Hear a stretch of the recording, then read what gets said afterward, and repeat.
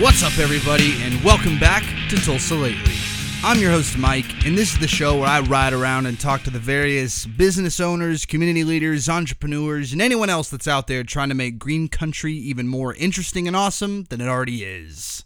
I'm just going to come out and say it because I know it, regular listeners of the show know it. It's been a fat minute since I've put out an episode. 3 weeks, I think. And I didn't give anyone an update or anything, so sorry about that, but basically, I spent the last several months doing freelance and contract work, which is awesome for being able to set my own hours when talking to business owners at their convenience. But for me, it was not so great for paying the bills on time. So I put out some applications, ended up getting an interview, which kind of went from zero to having a job pretty quickly, and that left me scrambling to reschedule with guests because I had new 8 to 5 hours restrictions.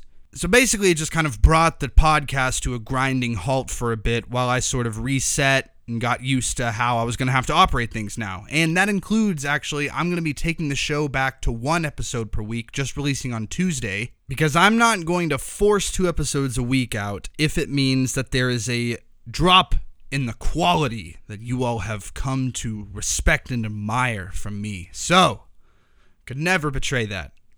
Anyway, let's just jump into this next week's episode because it's a good one to come back on. Anyone who knows me knows that I'm a huge fan of meat. All kinds. I don't discriminate from what kind of animal, whether the animal has feathers or hooves or snouts or whatever. I love all kinds of meat. But also I, and frankly anyone with a heart, are also disgusted by the horrible factory farming videos that get sent around. I am not a fan of where the U.S. agricultural system has headed and how it handles, its meat and everything like that. And so I found this nice little farm in Tulsa that firmly believes in sustainability and being responsible in how we raise our livestock that we turn into food. So I thought their mission was awesome. They have a great social media presence, and I'm really excited to hear the discussion that we had about all sorts of agricultural issues and the methods that they use. So without further ado, enjoy.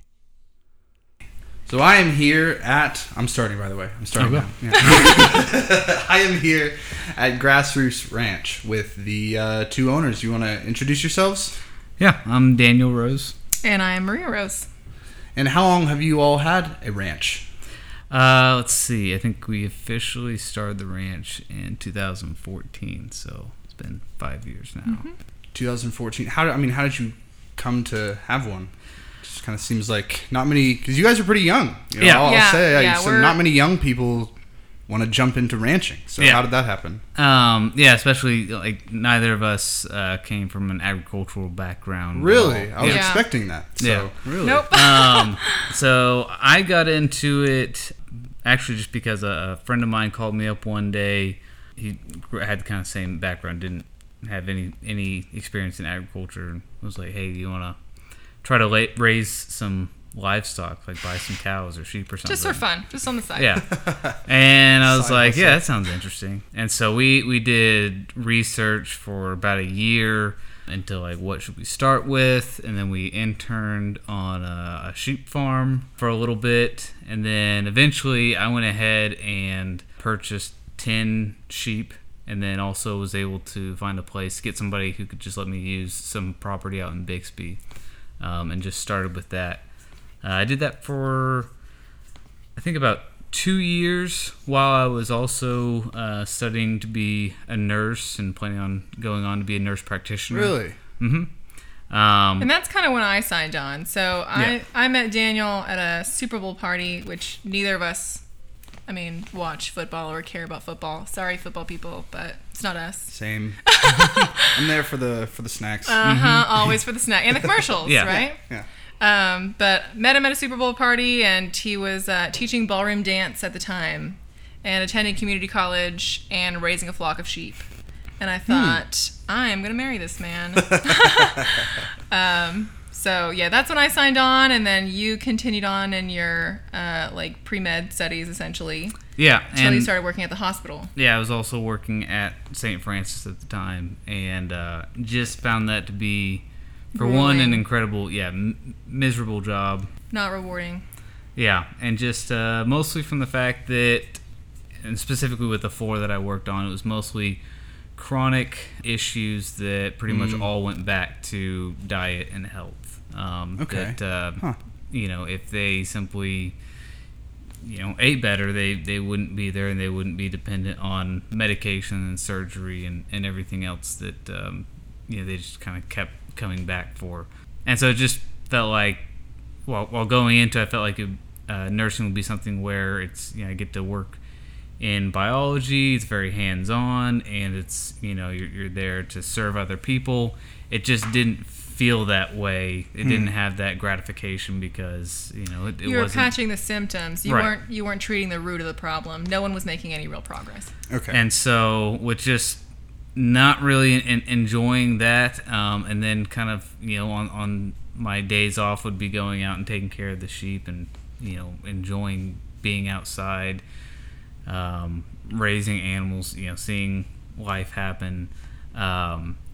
I've really found that I got much more satisfaction out of that. And then at the same time, another friend of mine introduced me to somebody by the name of Joel Salatin, who has really done He's an a lot author and a farmer in promoting small-scale agriculture and doing it in a sustainable way that can be both beneficial for the land and the animals, and also financially successful for farmers, which is a big issue in agriculture today. It's just financial viability of starting a farm, much less continuing a farm or family farm that's been going for years. The saying is, if you want to get into agriculture, you need $1 million, and if you have $1 million, what the heck are you getting into agriculture for? Okay. Yeah. I like that. But yeah, through reading some of his books, he kind of really laid out a strategy and a plan of how you can get started in agriculture without a bunch of capital, and I just kind of went with that, and everything kind of lined up pretty quickly. Actually, at that same time, I got connected with a couple who had just bought a piece of property. This property we're on now, just north of downtown Tulsa. And they were looking to build on it, but there was another section of it that had a house already and had some land that could be used, so they were wanting to lease it out. And so I was able to lease this property and get started on it, which is definitely the easiest way to get started in agriculture. So there wasn't big capital investment or anything. And then from there, we kept doing the sheep for a little while, and then we got some cows, some pigs, some chickens, and it's kind of grown from there. Mm-hmm. That's awesome. That seems like a pretty big risk too, because a nurse practice. What were you doing before you started this? I was an American Sign Language interpreter. Oh, cool. So, which I currently still am. I can do some contract work on the side and stuff like that, but I primarily work for the farm now. Okay, awesome. Because it seems like a risk to go from a big risk to go from a solid, stable career where you're guaranteed a good salary to just jumping right into farming. So. So you were saying it's just because that was just what you realized you loved doing? Yeah, it was. There was a big part of that. Whether or not I make as much money, I'm gonna love what I'm doing. Absolutely. Right. And now here you are. Yeah, I spent a lot of time wrestling over that because that is the issue there. Nursing is very reliable. You can get a job anywhere, and it's decent pay, and agriculture is definitely not that. But with after wrestling with what I wanted to do and what I felt like I should do, and praying about it, I felt like the most satisfying thing in life that you can do is enjoy your work. That's what you're going to be doing most of your life, and so if you don't enjoy it, then what are you doing? Yeah. All right. Well, I was getting the tour of the farm before, and so now we can get into a little bit what you touched on, which is the sustainability that you're going for and just all the different processes. Because I didn't realize, I knew that you all had the grass-fed thing and you were sort of a locally sourced farm, so that's what got me interested. But then I'm listening to the process of how everything interconnects, and so why don't you sort of explain that? Yeah. So basically, to kind of recap for the listeners, just kind of talking about how the main goal of what we're doing is to essentially recreate an ecosystem where we can take these animals and we can fit them back in to where not only are the animals getting the greatest benefit, but so is the land. The land is benefiting, and whenever it comes time to essentially reap the harvest of stewarding those resources well, our consumers also get the benefit of having well-stewarded, humanely raised, stress-free meats that essentially heal the body instead of do what Daniel was seeing day in and day out at the hospital, where we're damaging the body through just recklessly eating these fast foods. Kind of going back to the slow food movement, right? That starts with not only your consumption of the food, but how it's raised. And so that's what we want to do. That's what we've been doing and want to see continue to grow. Yeah, and our agricultural system is set up right now to where it just does not, it just burns up resources. Mm-hmm. Yeah, conventional agriculture. Yeah. And so, it's just not a sustainable model. And unfortunately, we put more and more weight on it and kind of pressure other people, like other countries, kind of to adopt our model. And it's a model that doesn't work. Yeah, this monoculture model where we burn through these pesticides and where it's heavy input, right? You're putting a ton into a system that you're not getting a lot of return from and calling it what's going to feed America. Yeah. Well, and it just doesn't work long term. When you talk to somebody in agriculture, they'll try to say that this is the only way that we can feed the world. Oh gosh, the most disgusting exaggeration and lie. This is, our current agricultural model is something that's only been around for about 60 years. Yeah. It really became fully what it is after World War II. And a lot of it occurred because of the excess materials. For bombs. Yeah. That nitrogen that we were talking about, that's what... Nitrogen, phosphorus, potassium are your three ingredients that go into fertilizer. And they bombs. Also make bombs. So after World War II, we had a whole bunch of it. And actually, so the really fascinating fact is that all of the debates that we have now about natural versus synthetic was the same argument that was going on before World War II.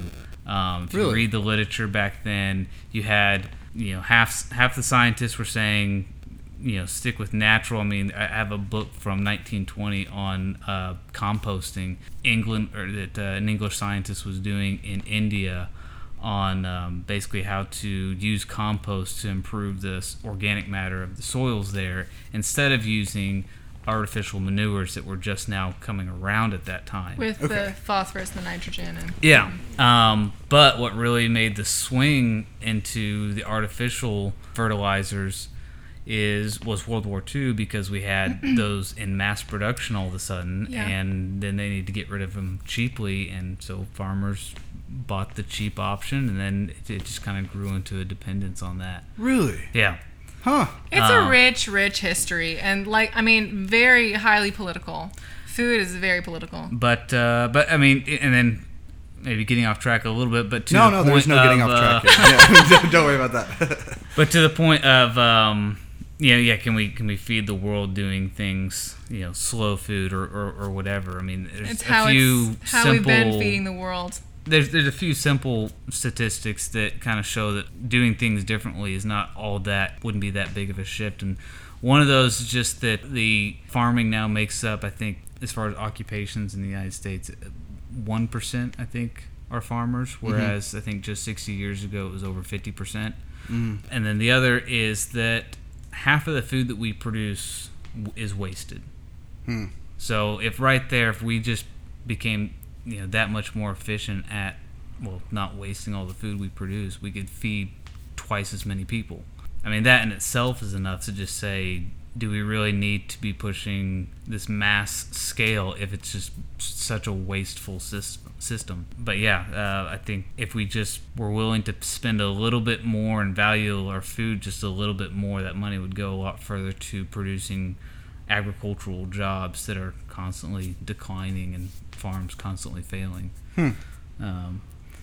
So our I guess to bring that back around, our goal in sustainability is one, for sustainability in the land, that we're not just using up resources, whether that's the animals or just the soil itself, but also financially sustainable.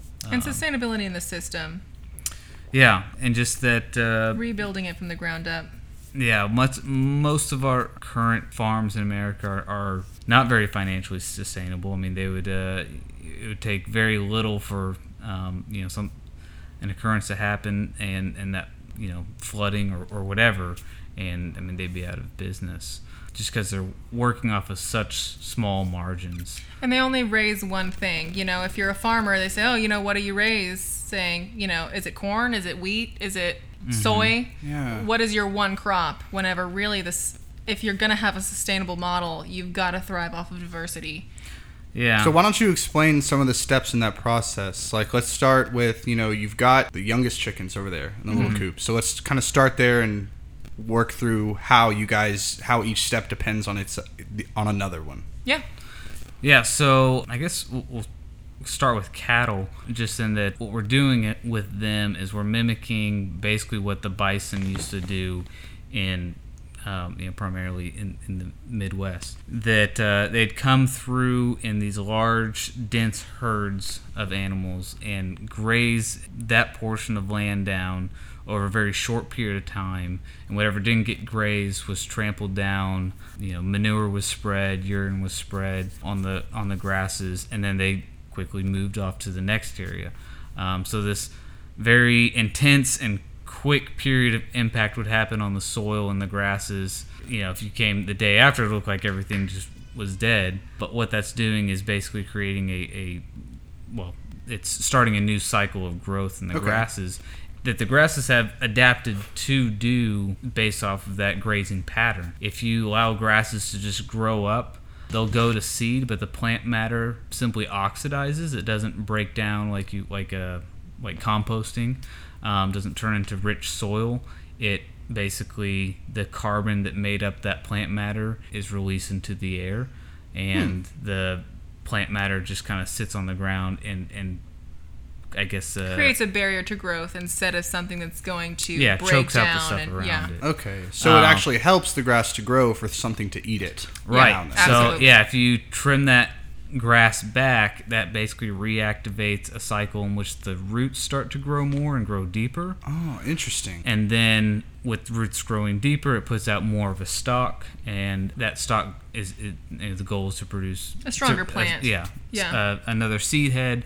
And if you keep that cycle going, once that stalk is then bit off by an animal, the first thing that happens is the very ends of the roots break off of the plant, and those are basically composted into the soil, building the soil up, and then that whole cycle starts again. So the grass and the cattle, I mean, they're meant to go together, and if you take one away, the system breaks, and you end up losing the benefit of both. And then the chickens come into that through, much like, if you ever see any pictures of the savannas and stuff like that, if you see big herds of animals grazing, you often see birds and stuff in there as well, and that's because they're there eating the flies and other bugs that would be a nuisance to the livestock. And so the chickens come along, and there's a particular type of fly that's a parasitic fly for cattle called horn flies, and they reproduce through the manure of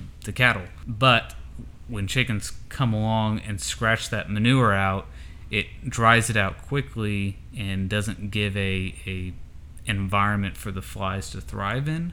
Very interesting. And they eat the larvae of the flies, so it keeps the flies down off of the cattle, and provides food for the chickens.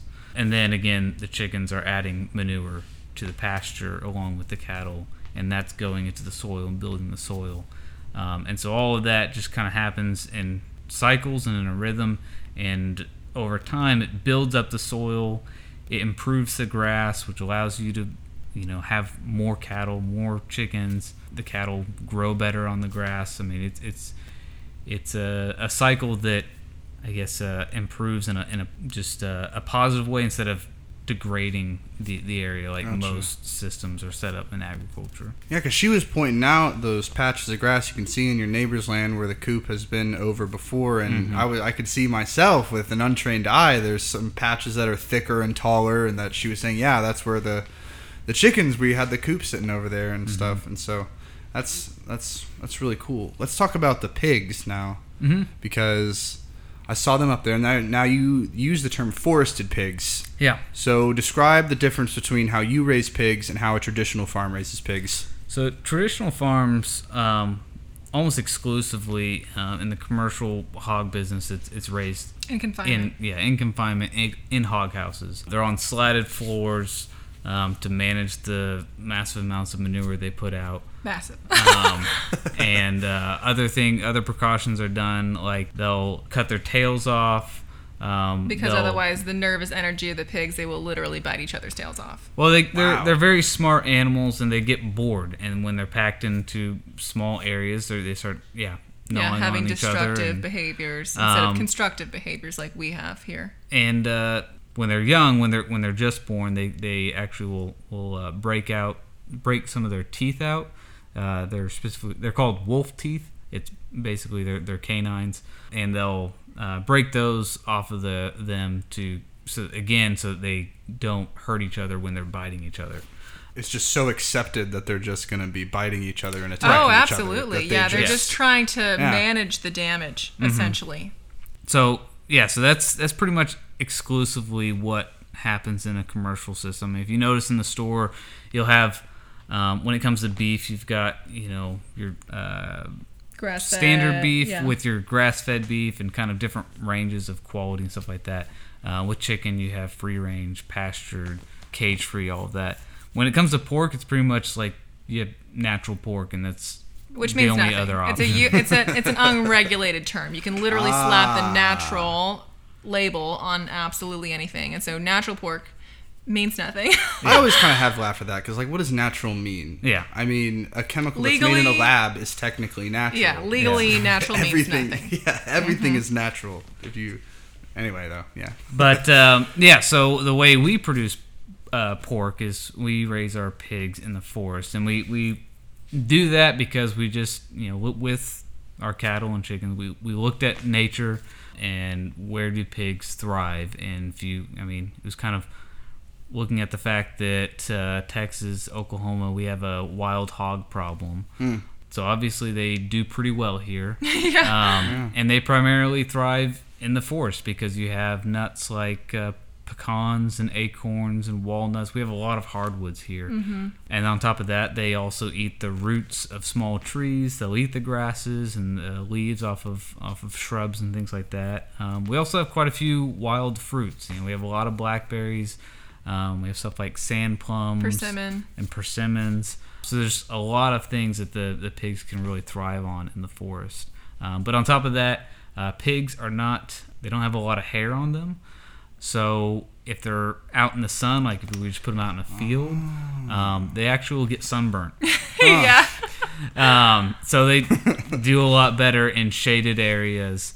So we started fencing off our forests into different sections, and now we kind of rotate the pigs through there so that, again, we can have that same cycle of coming in and foraging and kind of working over a small area. Yeah, turning over the forest floor and then having it rest for a long period to regenerate. Okay, I've got to ask. This is kind of a silly question, but I listen to Joe Rogan sometimes, and there's this thing that he says, because he loves all this sort of natural process with raising meat and hunting and stuff, the purity of that, and but he says this thing about pigs, where he says that if they're in the wild, if you just let a domestic pig out in the wild, then it'll just grow tusks and turn into a wild pig. Is that a...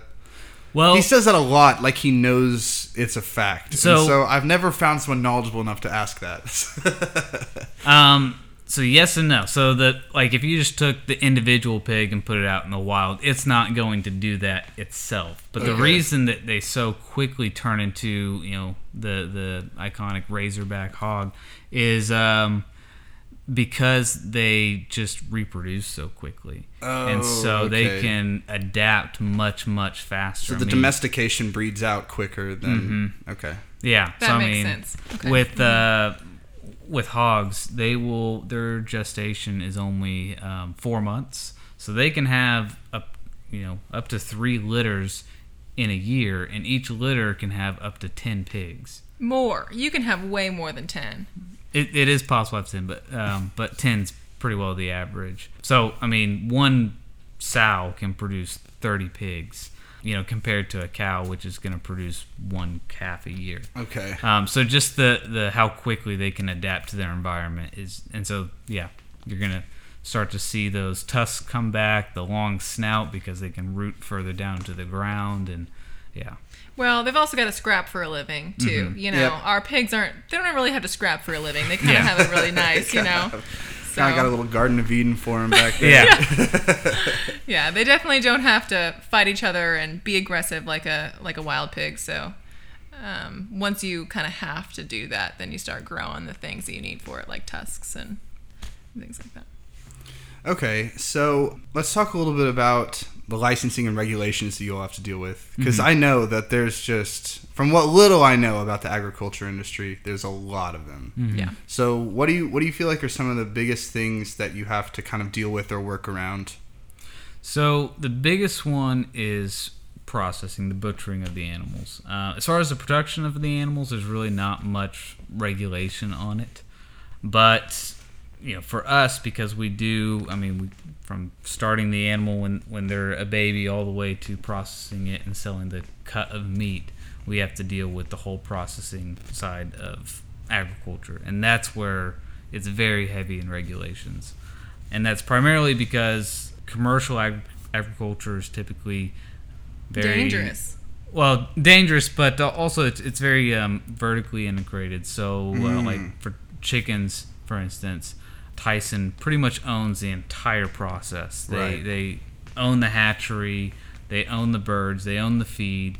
The only thing they don't own is the farmer that's contracted out to grow it. But they kind of do. It essentially is almost like indentured slavery. Well, yeah, they're because... they're the bank. They're the bank that lends to them. What? Yes. Oh, wow. Tyson is the bank that lends to Tyson's farmers. So if you can't pay the bank, Tyson gets your stuff. It's insane.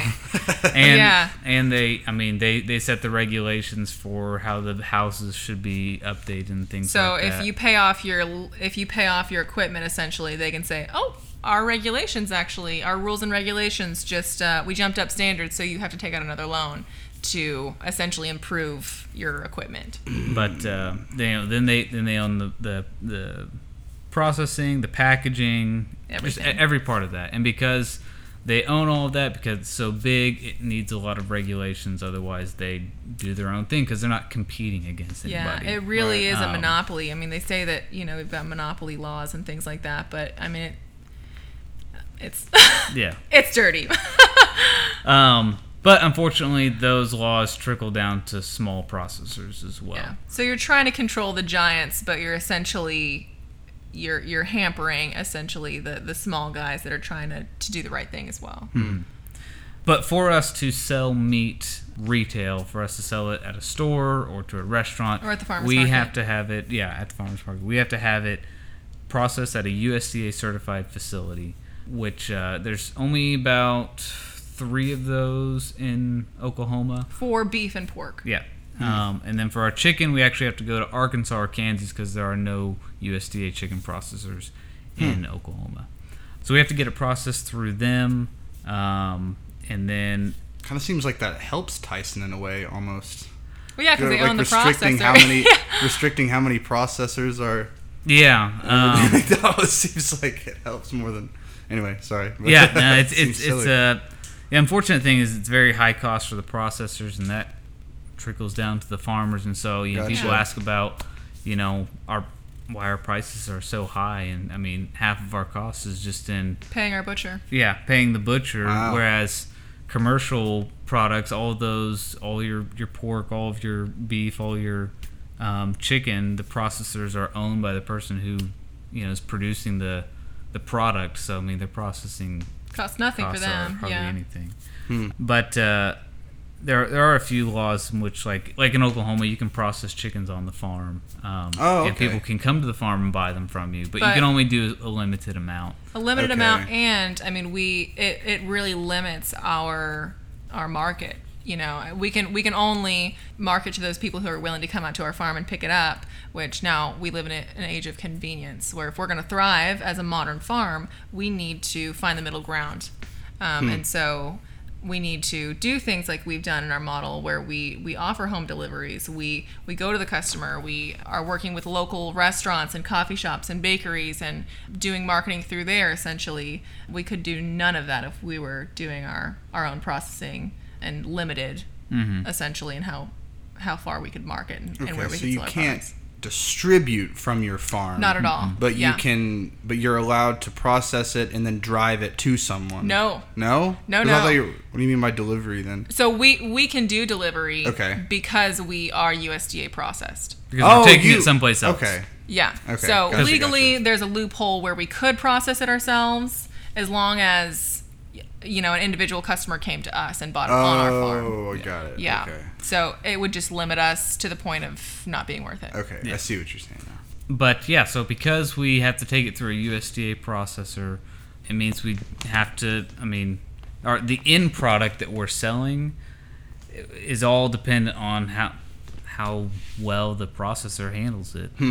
So it's been a very difficult part of the business to manage, because we can do an incredible job raising the animal and have the best product, but if we take it to the butcher and they butcher it in a bad way. We've used what several. do you do about that? Yeah, we've used several different butchers, and every one of them seems to do something just really ridiculous. Wacky. Like we got just the other day we got filet mignon back that was like maybe a quarter-inch thick, so just like these little slivers of filet mignon. Just destroyed it. That hurts my heart to hear that. Oh gosh, yeah. We might have shed some tears over it. Yeah, and just it's always a struggle trying to make sure the butcher is doing everything that you're asking them to do, because you got one shot at it, and if they cut it the wrong way, then there's your product. That thing that you that's spent, all a year essentially. For beef, it's a year pouring everything into it and finishing it and really working hard. It takes one slice for them of a knife to just ruin your product. Mm-hmm. And it just kind of sticks because you're sort of limited on your options. Like one guy screws up, it's like they hand it back to you, and that's what your livelihood is based off of, getting that and selling it to a customer. You can't have. They're not going to pay for it. Yeah. That has by far been our biggest hang-up, is not having that control over that last part of the business, of being able to process, and then just packaging and how our packages will look. Making sure, our quality that we put into raising the animal is seen through to the very end. Right. Okay. Yeah. And then, all right, so you don't lay down fertilizer yourselves. You don't spray pesticides to stop the bugs. You don't buy big bags of feed to feed the animals and stuff. They eat the grasses and the stuff that are naturally grow in the area. Well, we do, so we don't do feed for our cows, but chickens and pigs are actually omnivores. Okay. So they need a balanced diet, so they do need a feed supplement. So the feed that we do use for our pigs and our chicken, for our omnivores, is GMO-free it's milled locally from a guy that we know. Yeah. So even more to my point that I was about to make then, because that all seems about as organic as it could possibly get. But yet you had said towards the beginning that you don't technically have that legal label of certified organic. So why is that? Because it seems obvious to me walking around for 5 minutes that you have an organic process. Yeah, the main reason we don't have that is it's expensive, and so it's just adding more costs to our product, which we just don't feel that our current market would be able to want to pay that much more for it. Right. It's already more than what they're paying in the store, and so I don't know that they'd see that label as that much more valuable. The other part of it is to be organic. I mean, we can have organic pastures, we can have organic feed, we can have all of that. But if you don't have an organic processor, you can't have an organic certified product. Okay. Which is unfortunate because the process is not any different. It's just they have to... They slice it with organic steel knives. They literally just have to have like a separate room for the organic stuff to be in, and then they can't process it in the same... So if they were processing meat, they would have to shut down the facility, clean everything, and then do the organic meat. Oh, okay. And so it's another added expense on the processor side, even though there's nothing. They're not using organic stuff that they wouldn't otherwise be using. They don't use any organic chemicals plastic. or anything in the processing. So it's a little ridiculous on that end. But that isn't the other big limiting factor. Is even if we wanted to pay the extra $1 for it, we just don't even have it as an option. Yeah. Fair enough. That's just. But I mean, basically, you're an organic farm. I mean, yeah. Well, and wink, wink. Don't wink, use the wink. word. Okay. It's an expensive word. Okay. Yeah. Well, but the reality is I mean, and sometimes we'll say this to try to just get the point across is we're beyond organic in many ways. And that's a label Organic that's is newly almost emerging. it's almost sort of become a selling term more than an actual. Well, because to me at least, just from yeah, no, it definitely has. I mean, unfortunately, now I mean, with any new phrase or new word that catches a lot of attention and acquires a higher price point, you're going to get all of the USDA laws around it, and then you're going to get the larger companies trying to cut take advantage of it. Yeah. Right. Get as much money out of it without actually changing anything. And so with that, organic has become something much different than what it used to be. And every year it kind of gets whittled away at as far as the spirit of what it was how it originated. And to that point, I mean, if you're going to the store and you're buying organic pork, organic chicken, or whatever, really the only difference there is they're eating organic feed. Yeah, that organic pork is still coming from a pig that's raised on slats with, chopped off teeth and a chopped off tail. Yeah. The same thing. I mean, or chickens still inside a large building, and that never sees sunlight. Yeah. It's just the only difference is really that they're eating organic feed. Yeah, is the feed, and they're owned by someone willing to pay for the extra. Absolutely. Okay. Whereas, but a lot of people when they think organic, they think of basically our farm where animals are out on pasture and they're happy and raised well. And it sounds a little snooty to say, but I mean, what we do cannot be bought in stores. Yeah. At all. No matter what label, even if you're getting pastured free-range chicken, it's not what you see on our farm. Well, yeah, because it's something that can't be done commercially. The large companies can't. You can only scale so far. Yeah, what you're doing, because they make their money off of efficiency, and efficiency in agriculture can really only happen when you control all of the elements. And to do that, you have to have everything has to be inside. Essentially. Yeah, you've got to control the animal. It has to become a machine instead of an animal. Yeah. Instead of what we do, which is embrace the animal and allow it to thrive in the environment in which it was supposed to be placed. Yeah.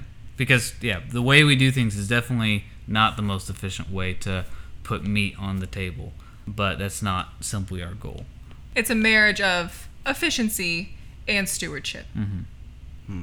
Now, you've used that word a few times, stewardship. So what does that mean to you in terms of responsibility as a rancher? Yeah, I think stewardship is something that's gained traction, especially in our generation, because we see, our oceans are filled with plastic. We are taking advantage of basically every single commodity, and we've just destroyed the earth for it, and we've decided, like, oh gosh, we should actually look around and start taking care of our earth in a way that generationally our children and grandchildren and great-grandchildren will actually have something to live on, And so for us, that's what it means. It means taking an animal that God made and placed specifically on this earth for a purpose, and respecting that purpose and treating it in a way that is respectful during its life and fulfills its purpose in its death and takes care of the earth in the process and nurtures families' bodies whenever they're consuming our product. Just putting thought and intention into every aspect of what we do. Mm-hmm. I feel like that's really cool because, sometimes it's kind of hard to debate with really hardcore vegans because they're saying true things about the factory farming process. Absolutely. About, Absolutely. It's like I feel like that I, agree with a lot more with, vegans than someone who loves meat would say, And so that's just really cool that, yes, there is a middle ground there. That at the end of the day, the animals are still being eaten, but they don't have to suffer the whole time. Yeah. Well, and I mean, I have a special place in my heart for vegetarians and vegans. I really do. I mean, like, Daniel loves meat. I eat a largely plant-based diet just because I feel it's the most sustainable. But the fact that an animal has a purpose, and especially now, actually, that we raise the animals, I see the fact that we were designed to eat meat and to be omnivores. Humans are omnivores.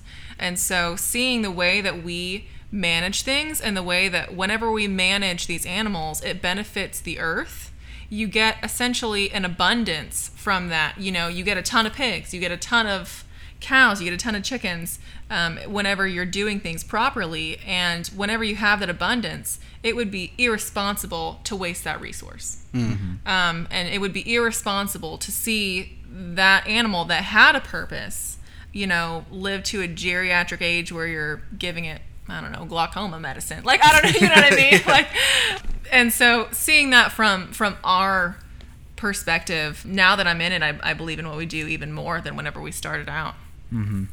But mad love for the vegans, though. Mad love for them. I mean, they have standards and they stand by the ethics of their diet, which is what we do as well in a different way.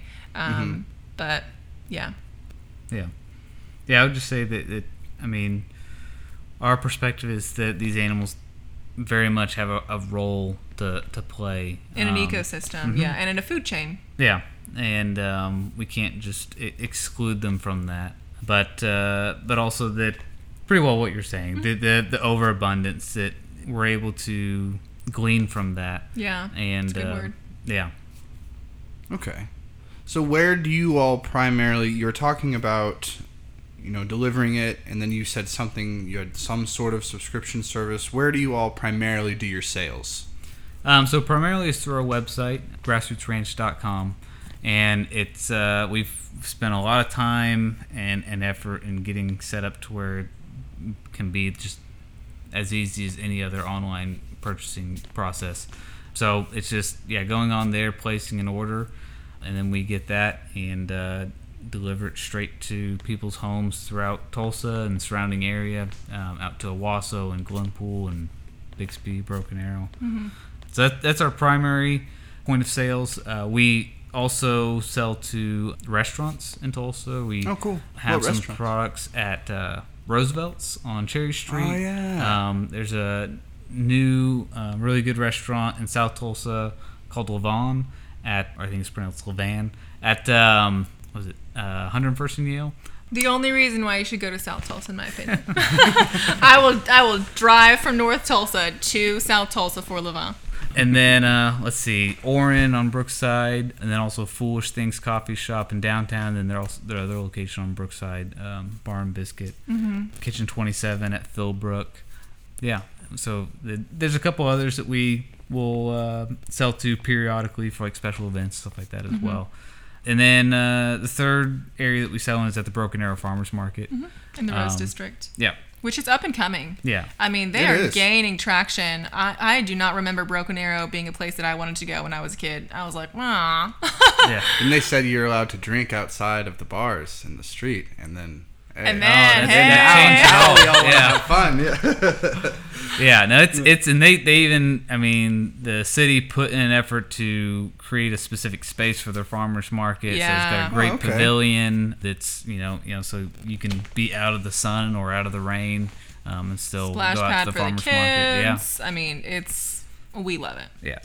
When does that happen? It happens every Saturday from April to October. 8 a.m. to noon. Mm-hmm. I had something in Austin. That happens sometimes when I don't write questions down. But no, yeah, I guess we can just talk more about. I don't know. Did you guys have anything else to add? Oh man. Oh wait, no. Here's what I was going to ask. Oh. Sorry. Okay, so why is it if I'm subscribing to get meat from you all regularly, what are the advantages to me using you all versus ButcherBox? Right. So one of the biggest things is because we are local, there's a level of transparency there that you just cannot get whenever you're going through, ButcherBox, which is a national chain that is essentially doing, I don't want to mix them with Tyson. They are doing really great things for like sustainably raised meats, but they're taking a lot of different farms and they're getting a bunch of different meats from a lot of different farms that have a bunch of different standards. And so there's that aspect of it to where you're getting it from one farm that you can go to, literally visit yourself and see how it's being raised. And we do control the process of delivery a lot better. Mm-hmm. I mean, we are out there in our temperature controlled delivery van, and we are doing the deliveries straight from our walk-in freezer to our temperature controlled van to your door in a reusable insulated bag. Yeah. And so and on top of that, you're also getting notifications. There's automatic notifications so that 30 minutes before your order is dropped off, you get a notification. You're informed, and then when it's dropped off, you're notified. Cool. So Yeah. Okay. That So way, there's no risk that it's left out. Yeah. Yeah, when we're on our way, if you need to like leave work and swing home, or whenever it's dropped off and you've got a certain amount of time because your product is in an insulated bag. And so yeah, it's not, you're not guessing, trying to get an email notification of when UPS has dropped off your thing, which is in typically a disposable styrofoam container, which is not as sustainable. And I mean, statistically speaking, the retention rates of those order and like subscription based grocery services is little to none. I'm pretty sure they pay for all their positive reviews. So yeah. Well, and then I mean, also one of the big ones is we're a lot cheaper than they are. Oh yeah, we're cheaper. Oh really? Oh Yeah, okay. we are. Mostly because Well, that works. I mean, because they're There's having no to ship middleman. it throughout the country. Yeah. I mean, shipping frozen meats is very expensive. Yeah. That makes sense. But we're just delivering it straight to your door, so we're able to cut out that cost. So yeah, if you're already doing subscription meats and stuff like that, it's definitely a cheaper option just to buy it locally. Okay. Cheaper, more sustainable, more transparent. It's kind of a win in every area. Yeah. It's where like the actual happy middle ground between convenience and sustainability exists. I mean, buying locally doesn't get more convenient and sustainable than that. It doesn't have to travel thousands of miles to get here. And so yeah, it's And it's supporting local business. and No, supporting it's local business. which, We're all for it. Yeah. This area is exploding. This area is really blowing Yeah. up. So that's why I wanted to start the show. Talk to people about Yeah, I mean Tulsa. Whenever we were young, everyone wanted to get out of Tulsa, and now everyone is It was leaving and just coming right chains. back. It was just like It was just like two highways lined with chain stores and restaurants for the longest time. And then- Gosh, so yeah. rough.